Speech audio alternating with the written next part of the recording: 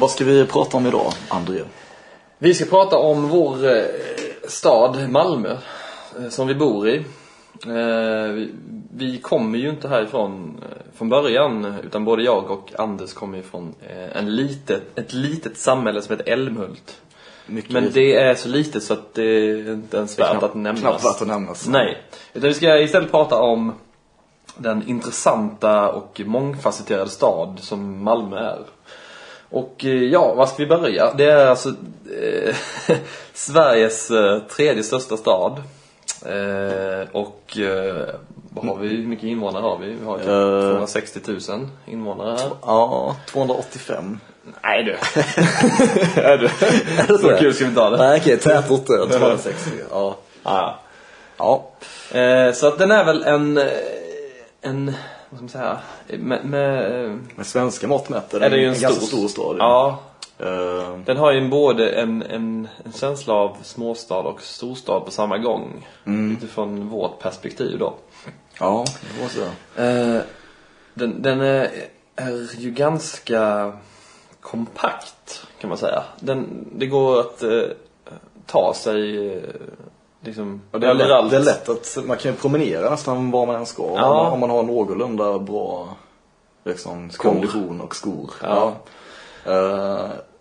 Men jag vet inte, innan jag flyttade till Malmö så hade jag väntat mig att den rent ytmässigt skulle vara större. Alltså, den känns på något sätt stor när man är i den. Fast när man vet om att den är ganska liten så försvinner ju såklart den känslan av att den är stor också.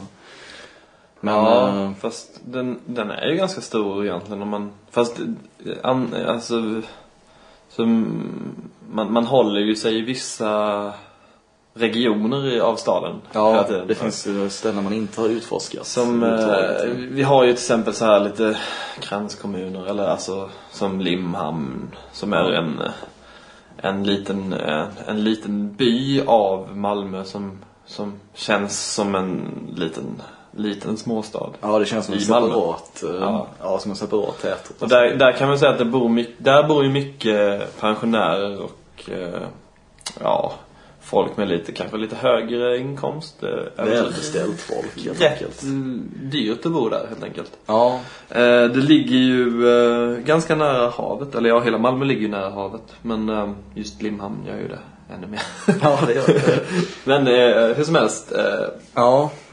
Men oavsett, vi har, vad var det så stod här att Malmö hade den lägsta inkomsten i hela Sverige. Precis. Och det är ju en väldigt splittrad stad, kan man säga.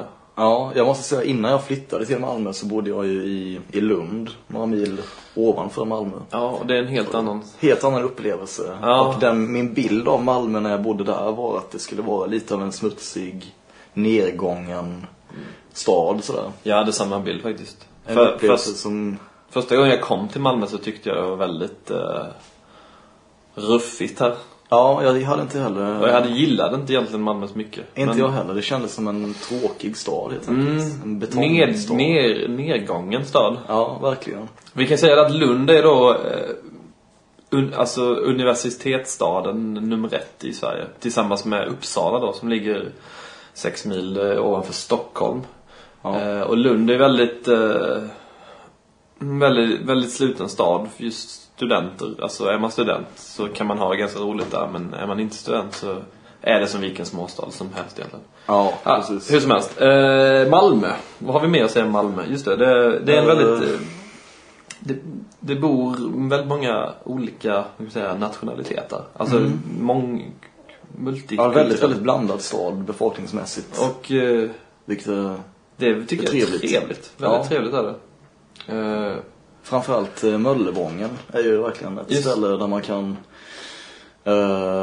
få träffa många olika människor om man går på krogen eller gå på torget och handla frukten lördag morgon. Ja, men det är schysst stämning där då. Alltså. Det är väldigt trevligt. Det känns lite, alltså Möllevången är ju då en del av Malmö som är just i den här liksom centrum av den här då mångkulturella delen av Malmö. Ja, där det bor, där liksom Tidigare var det väl lite av arbetarkvarter, Ja, var det inte det? jo. Alltså, Jo, precis. Den ruffiga arbetardelen. och det är det väl till viss del fortfarande. Fast det, ja, det kan man väl säga egentligen.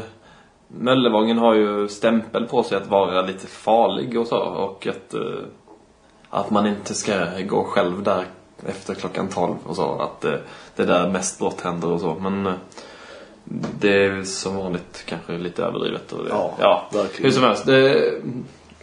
Hur som helst så är det en uppdelning av Malmö lite. Att det finns den norra delen, om man säger så, kan man väl säga, från där, om vi säger centralen, tågcentralen och neråt, är ju som vilken svensk stad som helst egentligen. Vi har våra gågator, vi har H&M, vi har köpcentrum, vi har Åhléns, ett klädvaruhus och Burger King och McDonalds, hela den prylen. Snabbmats, massa sådana ställen.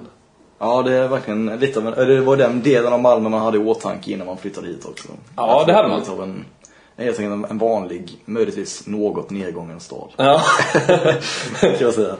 Men sen om man promenerar lite nere för den här delen då kommer man till till Möllevången, kan man väl säga. Och där förändras det lite. Det känns som att man inte är i Sverige längre, utan att man är i, jag vet inte var riktigt. Det känns som att man är en blandning mellan Bagdad och Rom. Nej. Ja, exakt.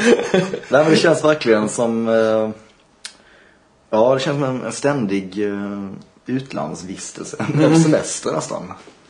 Att gå omkring på gatorna kring Möllan.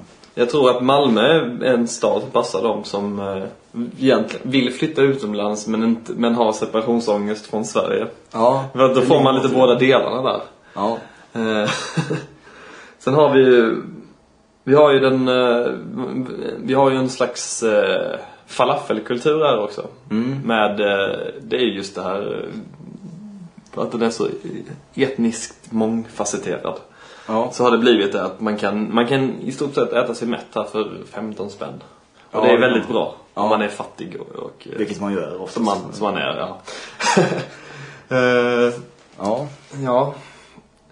Nej, har du något mer att säga? Nej, egentligen inte. Denna fina stad. Nej. Då sätter vi väl stopp där.